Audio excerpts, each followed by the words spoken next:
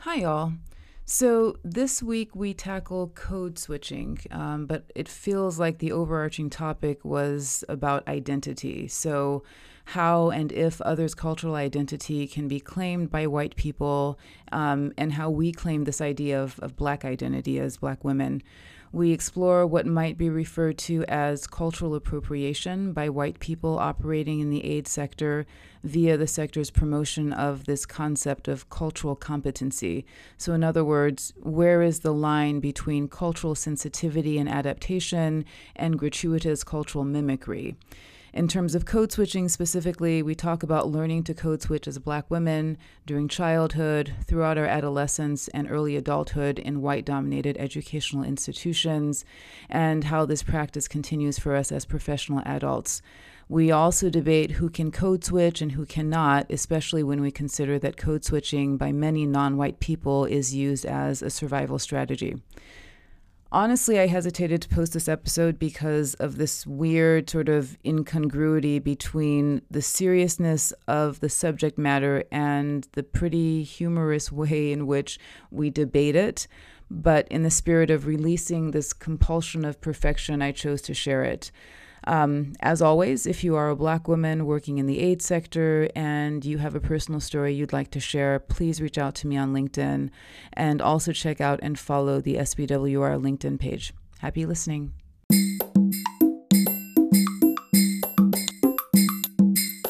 Hello, everybody, and Hey. welcome to another episode of Still Black Women Rise. I have my lovely co-host Chi-Chi is here, and we have a new awesome guest, Delia, and we're going to be talking about code switching today. And I was kind of thinking about, so Delia and I, when we first connected, we were talking about this. I don't know how we even got on that topic, and we started talking about, I think it was with you. It was either with you or someone else. And it was because you couldn't quite place my accent. Yes, that's what it was. I couldn't place her accent. I thought she was British. And then anyway, it was this whole thing. And we started talking about that. And then just before we, like I signed on to Zoom, I was trying to figure like what the definition of code switching is, because I just thought to myself, is it, kind of changing? Is it something only like non-white people do? So is it something that, BIPOC people do when we're, interacting with with white people? But then I thought, as a woman, I think there's some code switching that I also do when I'm interacting with men. So I don't know. I don't know if it's just only specific to non-white people. But so anyway, we're talking about that today, and Delia was gracious enough to come on and share her personal experience with code switching, and she's going to talk about how that has shown up for her in her work life, and what has that been like? Because part of me also kind of imagines when after that conversation we had, I started thinking about, I became more aware of the ways that I do that. And I was just, I've just become more conscious of it and thinking about how exhausting it can actually be on a very kind of subconscious level. So she's going to share her experience, and then we'll just have like a larger discussion, group discussion together. So, Great. Go, Delia. So I will say my environment shaped that subconscious ability to code switch. I'm Ugandan, but raised by an South Asian Ugandan family. So that's already having an environment where some of the family speaks Luganda, some part speaks Swahili, some part speaks Urdu, another part speaks Gujarati. Wow. And so from very early on, very subconsciously, you see, if I was talking to my grandfather or talking, depending on who I was speaking with, if I didn't switch my intonation and pronunciation of words, then I found out that I'd have to keep repeating myself. So subconsciously, I just began to mirror the intonation of whoever I would be speaking with, because it just made life a whole lot easier. And then because the primary curriculum in Uganda is taught in English, and I was just privileged to have sudden teachers and principals that had been foreign trained, and most of them had the British intonation and speech patterns. So that I adopted from school without knowing it. And then when I came into the work environment, again, being privileged to work with people from so many different corners of the world, I subconsciously discovered that when I imitated, actually, I never knew I was doing it until a sociology class late in my undergrad, and this topic came up, code switching, because before I thought there was something wrong with me. I was being phony. Why couldn't I just be my true self and just be consistent regardless of who I would be speaking with? And then I realized, and this was a sociology class, and we're covering minorities in the US and how the first and second generation migrants in the Latin American and Asian and African communities, how they cope, and the difference in coping between, depending on the generation that they come from, in terms of whether first generation immigrants and so on. And so code switching came up as a topic. And that's when I was like, oh, this is actually a natural phenomenon. There's nothing wrong with me. Thank God. In the work environment, again, I think I also had to code switch being a female, being sometimes in chauvinistic environments where I had to dumb myself down, where I had to slow my speech for the comfort of who I'd be speaking to. If you, again, TJ, you would know, like in Uganda, again, the dialects change, the pronunciation changes depending on the region you go to. So if I'm speaking to a guard from a predominantly northern part of Uganda, I will definitely change how I speak to him, because it makes him let his guard down. He will treat me differently, and the conversation will just flow a lot faster. But also it has implications when you are in a society that is very tribalistic as well, where how you're treated sometimes, well, these days increasingly more, is dependent on the tribe that you belong to. And a lot of times you can tell this from the pronunciation of words. So for example, if I was talking to a security guard from up north, I'd be like, my brother, come on now, you know these things, we have to do them. I have to change. If I'm talking to somebody from who's Swahili speaking, again, I have to change it. Jameni kaka wangu, jameni. So it just, again, you want to get to the point, you want to get to the bottom of things, you want to, I guess, rub people's ego the right way, just so you can get what you need to get and get moving on. Yeah. And so this then also carries over to the workplace, where if I'm speaking to a Romanian colleague, or I'm speaking to an Uzbek colleague, if I sound like them, especially in circumstances where, with the technical assistance that I give, it's somebody saying, you know this topic better than I do, help me figure it out. And if I sound a little bit like them, I find that the reception is different. And also sometimes depending on the institution you represent, where there's some already underlying, not animosity, but when people feel like, oh, those UN people think they know it all, or those World Bank people think they know it all, and you want to kind of come from the point of view of I'm just me, and this is just a skill I have, and I want to lend it to you in the best way I can, and sort of humanize yourself, independent of this institution and their perception of the institution. Yeah. Yeah, I think one of the things I thought was interesting about what you said was the dumbing down part, which I hadn't thought of. Because so now I'm thinking like the code switching is like much broader than just like, the language and intonation, because I feel like I actually find myself doing that in the presence of white people. Because of that whole angry Black woman stereotype where I know something, but I have to act like I don't know as much as I know, because I don't want to come across as arrogant to you. You know what I mean? So I'll just like reserve my opinion or just, oh, that's interesting. I may know it. And then you'll say it to me and I'll go, oh, that's really interesting because it's like, you know, I And you don't. also want your idea to be received for what it is, Right. not for who is delivering Yes, the idea. exactly. Exactly. But I did notice when you said that, I was like, oh, that's actually something that I do. And I wonder how many other Black women do that as well. But I think also women do it, Yeah. again, I guess, depending on the environment you've grown up in, but just being women, Mm-hmm. where when you're talking to fellow women, it's different. But say you want I'll give you an example. You want the office driver to prioritize your parcel going from your office to, say, the US Embassy, right? Just be like, come on, John, wait, which you wouldn't do with a fellow female. Because she'd be like, you're trying that on the wrong person, right? Yeah. Yeah, exactly. Yeah, it's a lot broader. And I wonder also, I really thought what was interesting when you're talking about like the cultural context that you're from and then different tribal things and Yep. dynamics and you know your own background being raised in the context where you were raised, a very multicultural. And I was thinking about I don't know where I'm going with this, but I guess because I was born and raised in West Africa and I went to high school in West Africa with you know people who look like me. Wow.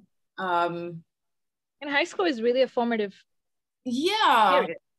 but I mean, I mean, obviously, like the privilege that goes with that is like I went to the French school. You know what I mean? Mm-hmm. And so you learn to speak a certain way, and then you know we would come to the States for like summer camps, and so I was in Minnesota of all places. So I was exposed to you know white people and you know the way they speak and the way they think.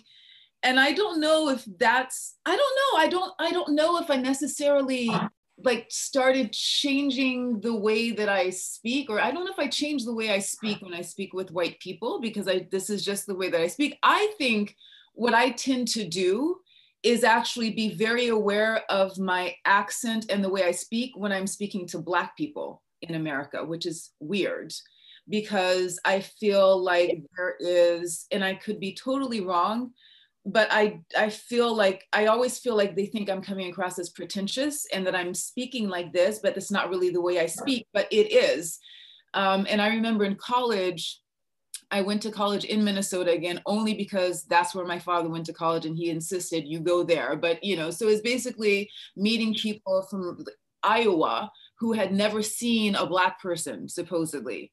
And I remember, you know, it was like a very international school. So like, you know, the school has issues because it was basically substituting international students for Black students. It's like, oh, we're multicultural and we're diverse, but, you know, you're not seeing any, you know, Asian Americans or Black Americans. It's really like we're bringing in the diversity, the non-threatening diversity from outside of America.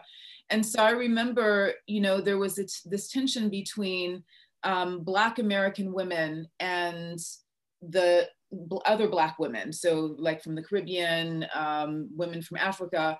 And there was this tension between us. And I remember this new dean came in, as a Black woman, associate dean of students, and she wanted to create this Black women's collective. And so she's like, we need to gather all of us together as, you know, Black women and, you know, in solidarity and do things on campus. And I remember the first meeting was so intense and people were crying, people were pissed off. And the one thing I remember was the Black American women saying to the rest of us, you don't think you're Black because you act this way and you speak, but it's just like we're coming from a completely different cultural context. And so I still carry with me this weird thing where this discomfort when I'm speaking to Black Americans, I feel like they're judging me. It's like this could be all in my mind, right? But I just like It's not. I feel like I have to change the way I speak sometimes because I'm being perceived as you're not acting Black, if that makes sense, you know? It's not in your mind. It is a reality. And before I get to my experience with the African Students Union in college, you know, it would be very interesting also for you for us to think about the impact of French school. I know. Yes. The colonial education. But not any colonial. I find there's a difference from the Anglo experience and the Francophone experience in Africa, per se. And sometimes when we're joking, we're like, yeah, the Francophone Africans don't think they're even African. They think they're French. I didn't know that was a thing. Because the way they carry themselves, and we'll talk sometimes.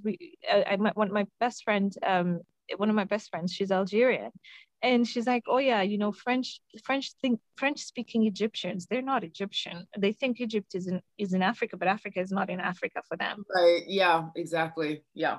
And so there's to what extent did the French schooling, or going to a French school, influence your perception of yourself, but also more importantly, people's perception of you?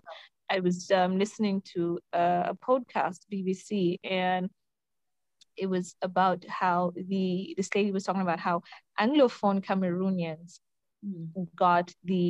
they always get the short end of the deal, and they're not as included, and they don't feel as part of the society as the Francophone Cameroonians. And I never knew that even existed. Wow. So the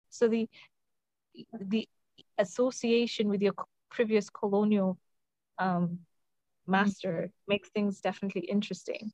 In terms of having to navigate relations with our African American sisters, I struggled in my first 2 semesters in college because I was coming from Uganda, and I couldn't understand a word they were saying. So I couldn't understand what they were saying just because of the speed at which they were saying things. And there was a lot of slang. And so I just kept quiet for a very long time during conversations. But then when we wanted to reignite what I found at that time to be the African Students Union, we found ourselves in a position of the sisters from the Caribbean and the sisters from and African American sisters feeling like we were not being inclusive enough. And we struggled with that for quite a while, and felt like we found ourselves sometimes being too apologetic, but not even knowing what we were apologizing for. Right. Because we felt ashamed to acknowledge that we're different, and skin color alone was not enough. Right. Because you feel like we should be like your former dean, in solidarity. And likeness of experiences feeds into solidarity. So we struggled with that for a bit, but we then found common ground, which was music and food. Yeah. Right. So a lot of our events then focused on music and food, and learning more about Africa, and doing things, fundraisings for different things, for programs on the continent. Yeah.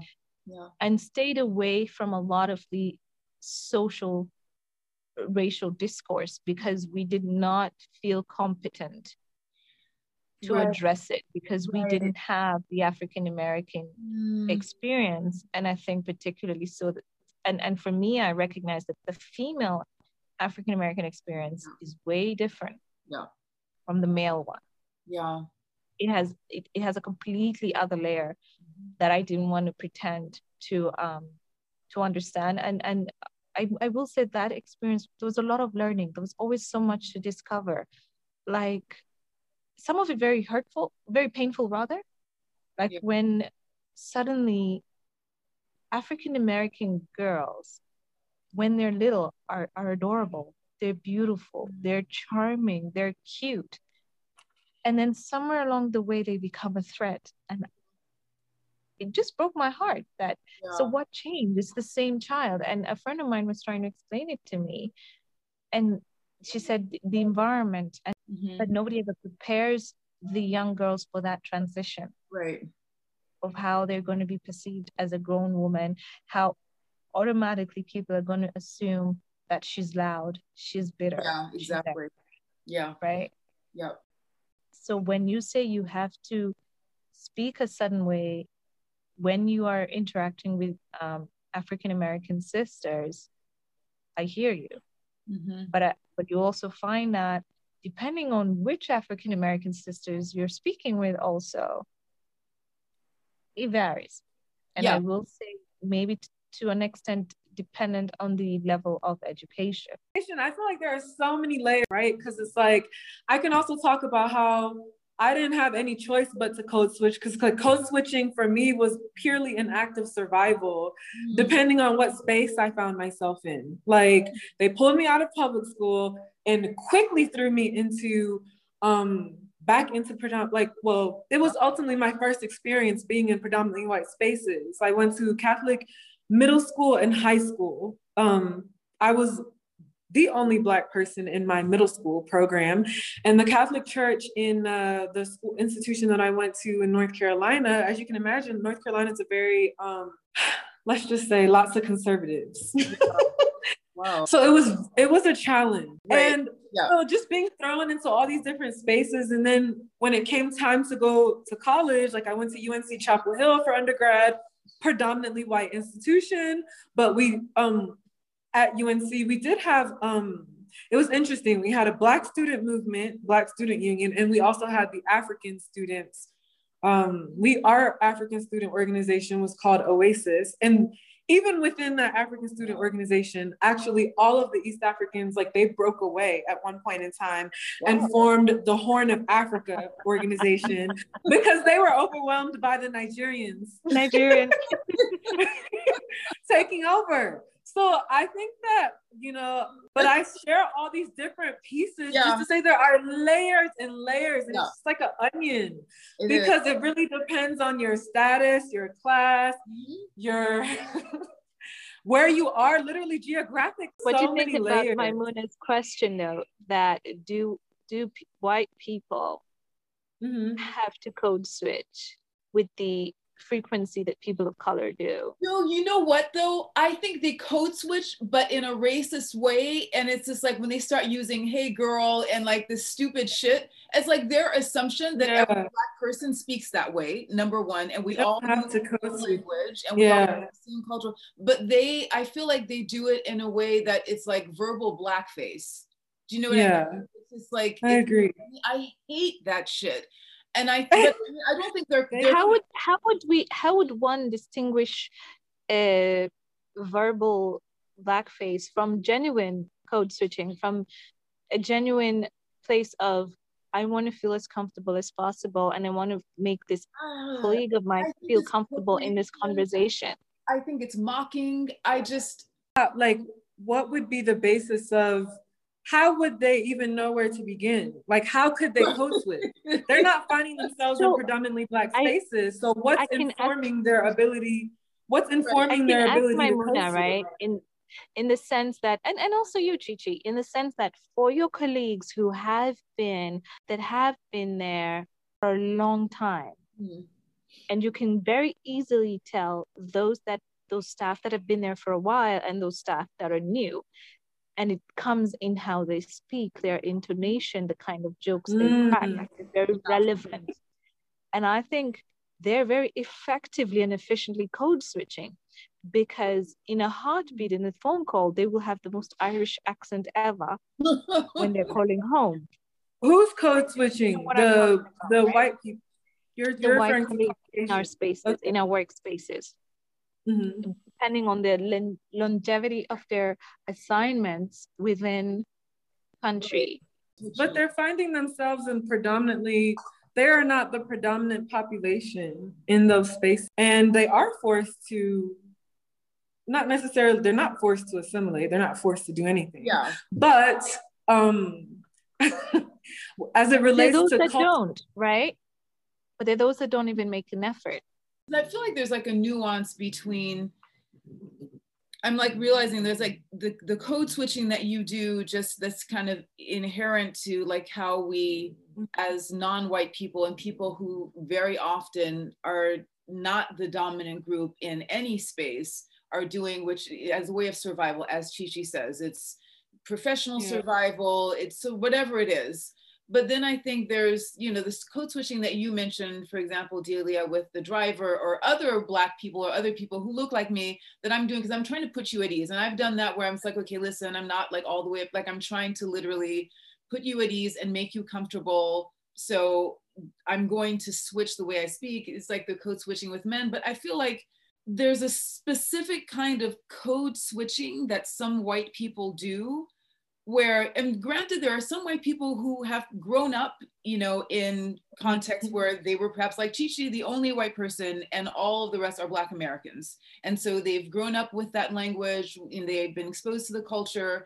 And so that's how they speak. But I think there's a specific kind of code switching, if we could call it that, that some white people do, where it's just kind of insulting. Do you know what I mean? It's just, there's no need for it in a sense. There is a way for you to sort of relate to the person in another way that doesn't involve you sort of in a very fake, mocking way, use words that you've taken from a rap song or from popular culture, and you think that every single Black person speaks that way. And so therefore you're just like, girl this and girl that. And it's just, you know, it's so explicit and blatant that it's just, there's other ways to relate to people that don't involve using stereotypical Black language. It just, I think it's, I don't even know if it's called code switching. I feel like there's like another word for it, because it's not born of necessity. It's just something like, oh, I'm free to test out this language that I think is very cool because you're Black. So here's my opportunity to practice using. It's almost sounds like it's hypocritical when they do it and not hypocritical when we do. Because I don't think it's coming from the same place. I think I don't think it's comparable. We have to look at the power dynamics. Yeah. If you pull out the power, if you're not willing to incorporate that lens and look at the power dynamics, then it's not going to make sense to you. That's not how it works. Like, if I'm having a code switch as a means of, as an act, if I literally, I mean, to me, it's equivalent to people that immigrate to the US and change, like my first name is Chinonye.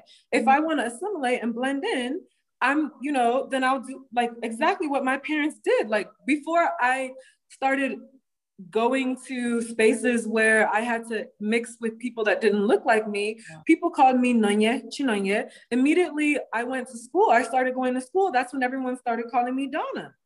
Why? Because it's like, oh, well, I don't want for people to form prejudices against you. We have to do, you know, like, once again, an act of survival versus like a white person who immigrates to Uganda because they want to learn all about the culture and they love cultural exchange. And it's like, it's just not the same thing. Yes. That really annoys me. It's just like cultural appropriation to me. It's just, because you can use your English words, like, you know what I mean? You can speak to, like, I could understand if you learn the language and you're going to work in communities where they don't speak English, right? But if you're speaking to an English speaking person, just speak English. Like, I don't see as a white person what the survival mode is for them. Even if they were the one minority with a whole bunch of Black people, there's no survival. Maybe it's not survival mode in terms of I'm so intimidated by this majority culture that I'm in, vis-a-vis I want these people that I'm working with to feel at ease with me. I want to sound as much like them so that they look beyond my skin color, beyond my ethnic background, to we are colleagues, we're working on the same thing. She doesn't buy that. Devil's advocate. That's not where they're coming from.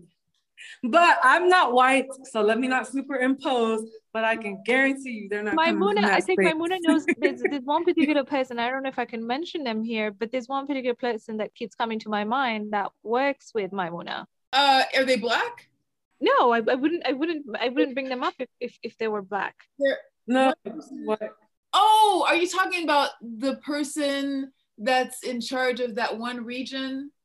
Yes. Oh, yeah. Yeah. Okay. So what was your point with them? The point being that they take on the intonation and the linguistic traits of how English is spoken in the region, right? More to put the other person at ease rather than out of a fear of, oh, I'm the only white person in this environment. You know It's more of, because is? I'm the only white person, I want us to move beyond that and talk about the work we're doing and focus on that. I agree with that. I don't. But I think that the reason why they're doing that is because that's what they're taught to do. And from the moment that I started working in international development as an American, we always had tons of trainings and courses that focused on like how can we be culturally competent, the need to be culturally competent, before the international development community started getting tons of backlash saying, that's not possible. It's not possible for you to be competent in my culture, right? You can learn. I can expose you. I can give you insight. I can give you, even me, myself. I'm not you. Do you know how many times I have I'm in a leadership role and I feel like I'm so self-conscious about it because it's been drilled in my head. It's like, I'm not Ugandan. How dare I? Like, this is not my culture. I feel like we're trained. And once again, I see that as social conditioning. I don't see that as an act of survival. We're literally trained to behave like that.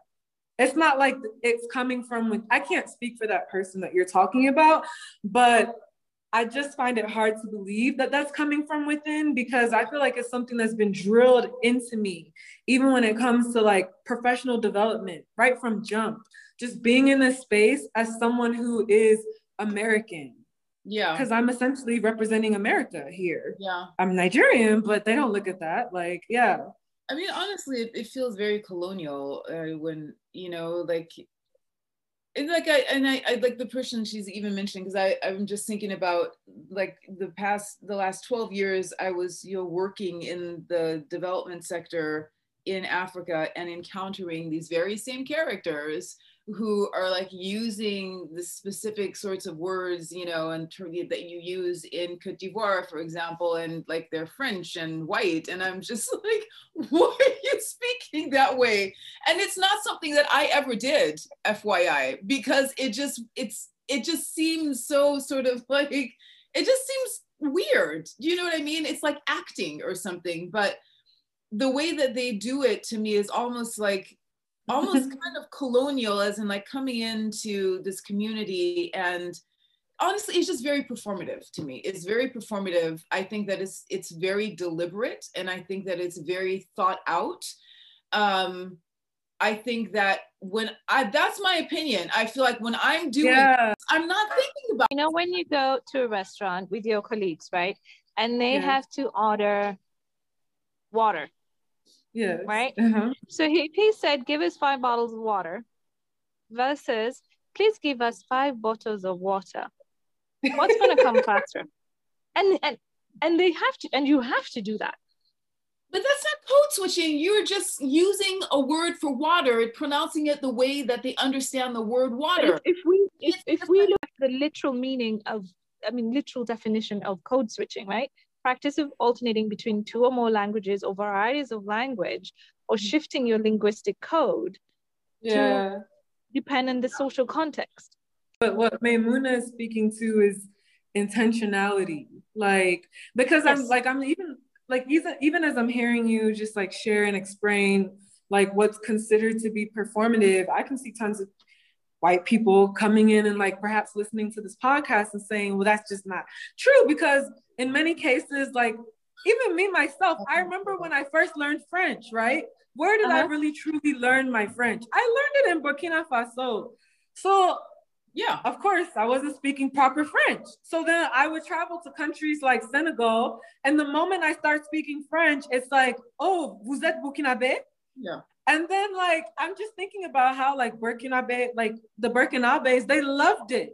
They loved it. They're like, oh my gosh, like you are Burkinabe. No, like toi là, tu es Burkinabe, right? It's not that you weren't speaking proper French. You were speaking French the way they speak. There's a way we speak French in Niger. There's a way we speak French in Cote d'Ivoire. And I can mimic the way a French person speak.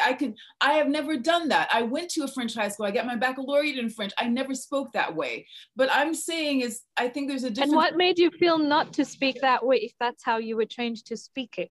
my accent could never be like, I started speaking English before I learned French. So my accent will never be a French accent. And I was never trying. And now on the flip side though, and this is another thing that irritates me, is I have encountered other Black people in Africa who do that code switching very heavily and then start speaking very, very heavy French accent, like they want to sound French. And that aggravates the hell out of me. Senegal and Cote d'Ivoire. Let me ask something, right? Let me ask something. If you learn a language, shouldn't you speak? So if I was to learn Arabic, I would have to sound Arab because that is the language I'm speaking. I think there's a difference between learning to speak a language and pronounce the words so people can understand versus let me speak it the way that a Parisian would speak it. And then there's different accents in France as well. Like there's a provincial, I think, Midi or whatever. Let me speak English the way a Canadian does because they pronounce their U very differently.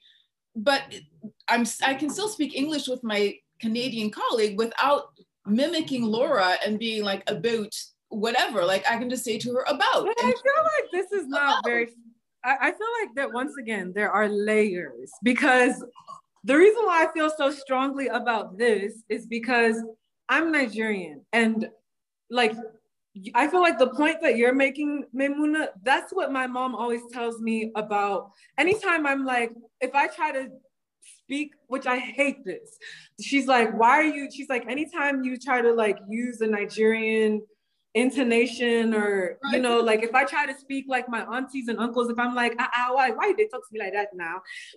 That pisses my mom off. And growing up, she used to always say, stop doing that. Stop. Like, you're not nice. Like, whenever you do that, it just seems like you're mimicking me. And I'm like, that's not fair. If you don't speak like that normally, why would you start doing that? But it's not an exaggeration. If I feel a deep connection, to my Igbo heritage and my Igbo culture, that's on you. Yeah. You don't, like at the end of the day, yes, I was born and raised in America. Yes, I have an American accent, but I do like, I'm actually angry. I'm angry at my mom and my dad for going out of their way to over assimilate to American culture to the point where you are disgusted. You're disgusted because I'm attempting to speak like that of the people where you come. When we were trying to speak like our own, you had a problem with it. Right. There was just such a strong disdain. That actually is your cultural heritage. But if a white person were doing that, I take offense to it because they're not even in any freaking way.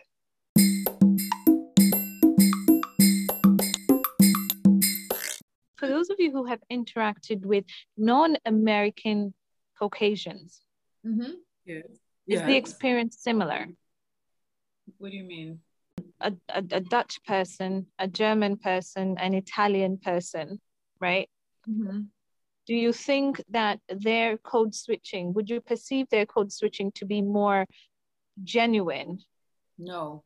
I think there is a difference between learning a language that you need to learn to communicate with people and then adopting certain mannerisms or expressions or intonations, which to me is very gratuitous and also just feels like it's just really performative for white people. It's just, if you want to go and learn Mandarin, go learn Mandarin so that you can communicate with people in Mandarin. But then as far as like taking like specific, because they'll like put in the whole mannerisms and the whole like, it's like mimicking. And it's just like, you are not from that culture. Stop fucking appropriating it. Speak to the person in the language that you use. They can understand you. You don't have to put on a performance. They understand. It just drives me nuts. I don't do that shit. I'm a little stuck on that one because I would fall in the category of I wouldn't define it as mimicry, but more as mirroring. So for example, I had a team of colleagues that came from Laos, right? And very quickly you notice body language. Right? How the female's body language is different from the male's. You keep your hands to yourself, you cross your palms over, you know, you keep, even when you're speaking, you keep your right palm on top of your left palm, like sudden gestures. And again, because of, I guess, background and nurture, subconsciously, my body language changes to mirror. that person so they can focus on what I'm telling them, not on what I'm doing. So I'm not going to go and wrap my arm around a Laotian man during a meeting, because then all the attention shifts from, oh my God, like this is against our cultural norm. Of course. So in that incident, is that making a mockery of that norm? It's like you're going to certain contexts. I remember when it was some organizations where I worked, and they were going to do like a site visit. And we know in this particular community, men do not shake women's hands. I'm not going to go in and extend my hand to a bunch of men. Like, I get it, don't do it. But I think that's different from going into a meeting with a white colleague. Hey girl, it's like, what? I don't understand. Like, have you ever heard me speak to you that way? Do you speak that way to your other colleagues? Like, we're both speaking English. I don't know why we need to go into these exaggerations of shit that you have pulled out of like a movie or something. Like, you're not Eminem, okay? So I think there's a difference between being sensitive to certain cultural practices. So yeah, you're not going to wrap your arm around someone in a specific culture. That's not done.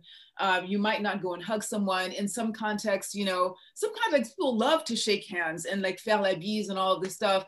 That I don't like it. Like, personally, like, I like my personal space, but I've like either in some cases have found situations I try to like remove myself from it somehow, but in others I've just had to like, okay, fine, and do that. But I think that's very different, because it's like there is a cultural custom versus you are choosing to start adopting certain very exaggerated behaviors or expressions or intonations, because for no reason, it's not warranted. You can connect with people in a way that makes them comfortable. I don't understand how you going in there as a white person doing all the stupid shit is actually, people just laugh.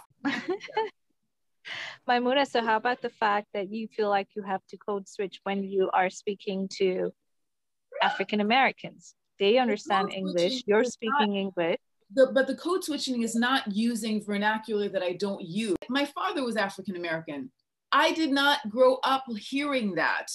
Do you know what I mean? So I know what I go with what I've learned and how I've learned to express myself, but I'm not going around like taking something that I have, like, I understand what they're saying, but that's not something that it's not words that I use. So even coming out of my mouth, it'll sound even more pretentious because I'm not used to using it. Do you know what I mean? I'm just not. It was like, it's like, it feels performative to me when I try. I get you, shorty. But I just don't think that white people should go there. I just like, learn the language if you like. I mean, it's like when they go into the whole, like, let me start wearing le boubou, le pagne, and the head wrap and all of this stuff, and let me braid my hair in cornrows and like walk through the village. Dude, nothing is going to take away from the fact that you are white. Done. Accept it. But maybe find another way to connect. Maybe they're not trying to get away from the fact that, well. So just, I guess, for everybody listening or watching this, these are our own personal opinions.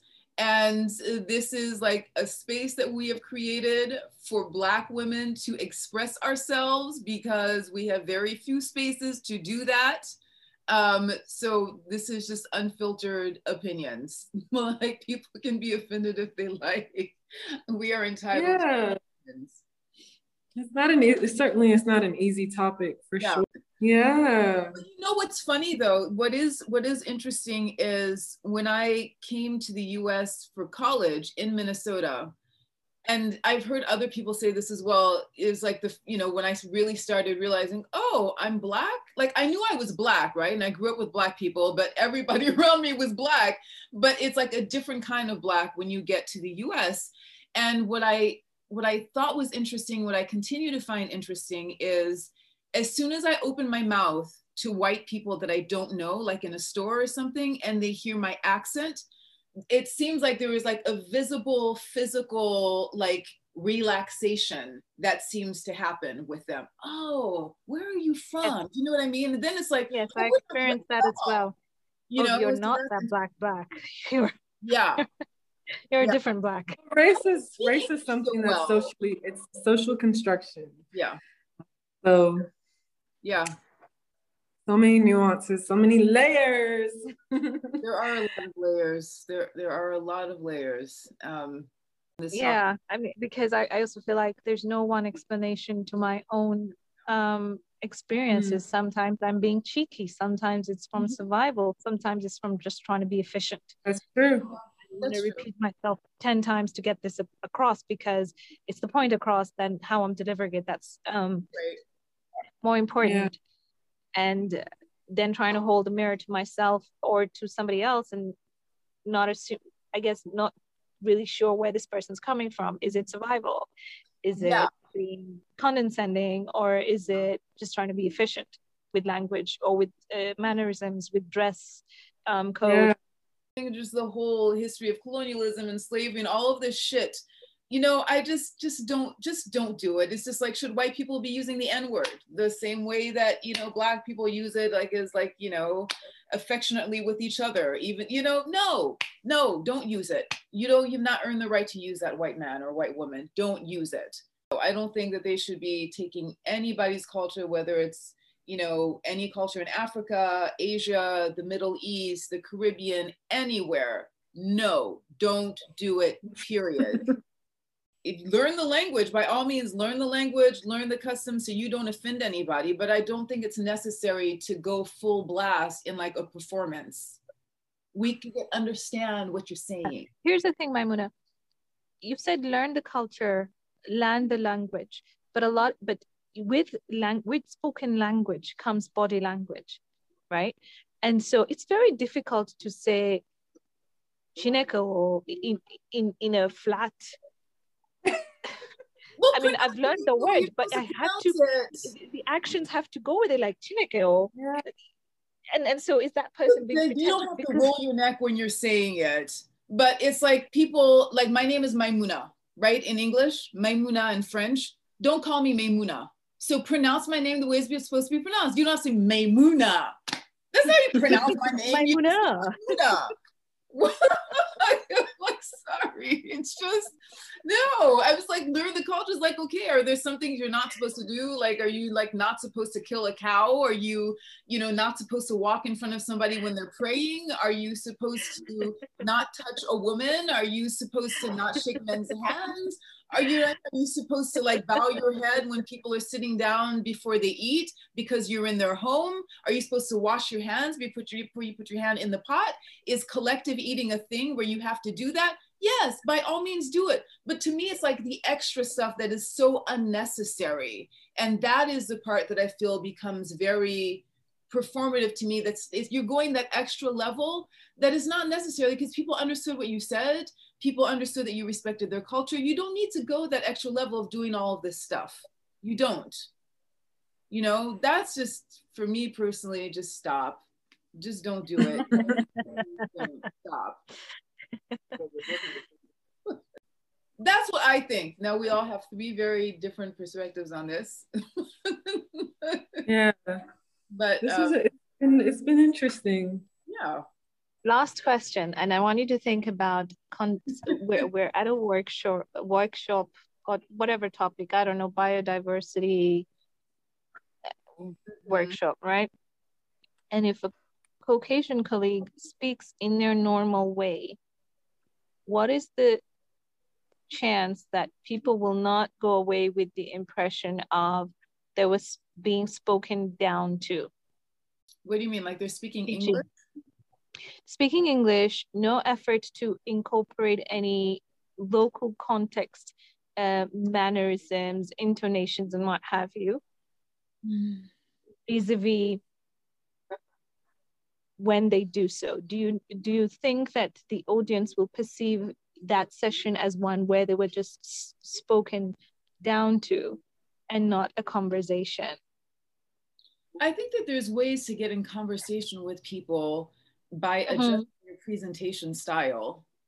For example, maybe you are not the right person to even do the presentation. How about you have your colleague who is from that freaking country get up and do the fucking presentation? Do you know what I mean? There's a way that you can engage the audience. Well, maybe you're the only plasticulture agronomist person because it's just a recently discovered technique. Right. Again, there is a way to present information and to simplify your concepts, to use images and pictures, to use analogies from the context that people would be able to relate to. That doesn't involve you going there and just acting stupid. You know, it's just, I think there's another way to do it than having to appropriate somebody else's culture and just like stand up there and just mimic people. If that's not you, again, if you were somebody, and you know, some of my high school friends who were white people who, you know, grew up in Niger, and there's like, obviously, like there's a whole other level of controversy right there in itself. But, you know, in some cases were born in Niger, who grew up in Niger, who spoke Hausa and Zarma better than even me and more fluently. That is the context that they grew up in. I'm talking about some random white person who is just like arriving somewhere and is just like picking things. Like, it's not, you didn't grow up with that. You weren't exposed to it. I don't understand what fucking connection. I get the distinction now. It's not genuine. So it's like, you can go ahead and speak French, dude, but you don't need to put all of that up. We understand what you're saying. You know, it doesn't need to be the, you know, like we say like, to, you know, for example, things like that. It's like, you don't need to say all of that. Like, I understand what you're saying. Just say it. You know, now all of the other shit, it's like you wear your boo-boo and your pattern with the African print, and you know, you're going in the, dude, you have never dressed like this before. I could understand if it's like you're, you know, in a village, but then I think we're going back to the whole issue with the development sector in itself, right? Like the whole Peace Corps thing.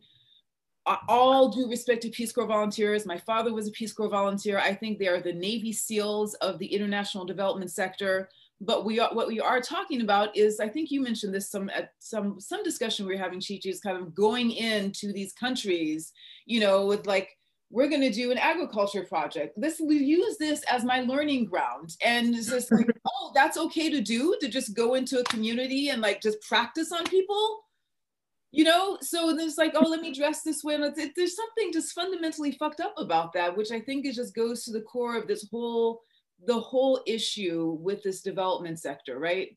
Of how we're actually, it's very colonial to me. It's just like, anyway, that is like, we're moving into a whole other episode topic, but I stand my ground. That's what I think. I like the fact that we're ending this in a space where we don't necessarily all like agree. It's like we agree to disagree in some regards. We do agree, you know, like, and I think that just shows, like, it also speaks to the diversity that we have even within our, like, when we think about the global Black diaspora. And I think that oftentimes, because we unite on, in many cases, the fact that we're oppressed in so many different ways, I think that we're so used to like speaking to like, oh, unity, we must unite. But then it's like, some people feel like that's not even really possible. It's like, why do we go out of our way to unite when we don't necessarily all agree? You know, like if you bring my mom into this conversation, she has very strong feelings and she definitely doesn't agree with me because we just have completely different upbringing. And I really do appreciate the fact that we were able to have this conversation without things becoming heated or becoming nasty. Of course. I mean, I really feel like that's a big deal. Like, I've participated in a few clubhouse sessions in the past couple of weeks, months, and there's been a lot of disrespect. I think ours has come from recognizing that there's just so many layers and respecting that fact. Right. At the fluidity of the context that we navigate every day, from meeting to meeting, from interaction to interaction. Yeah, I agree. Okay, well, on that note, Delia, we would love for you to come back with a really controversial topic that we can all talk about. So we're gonna sign off. Thank you, Delia, again. Thank you, ladies. This was fun. This really was.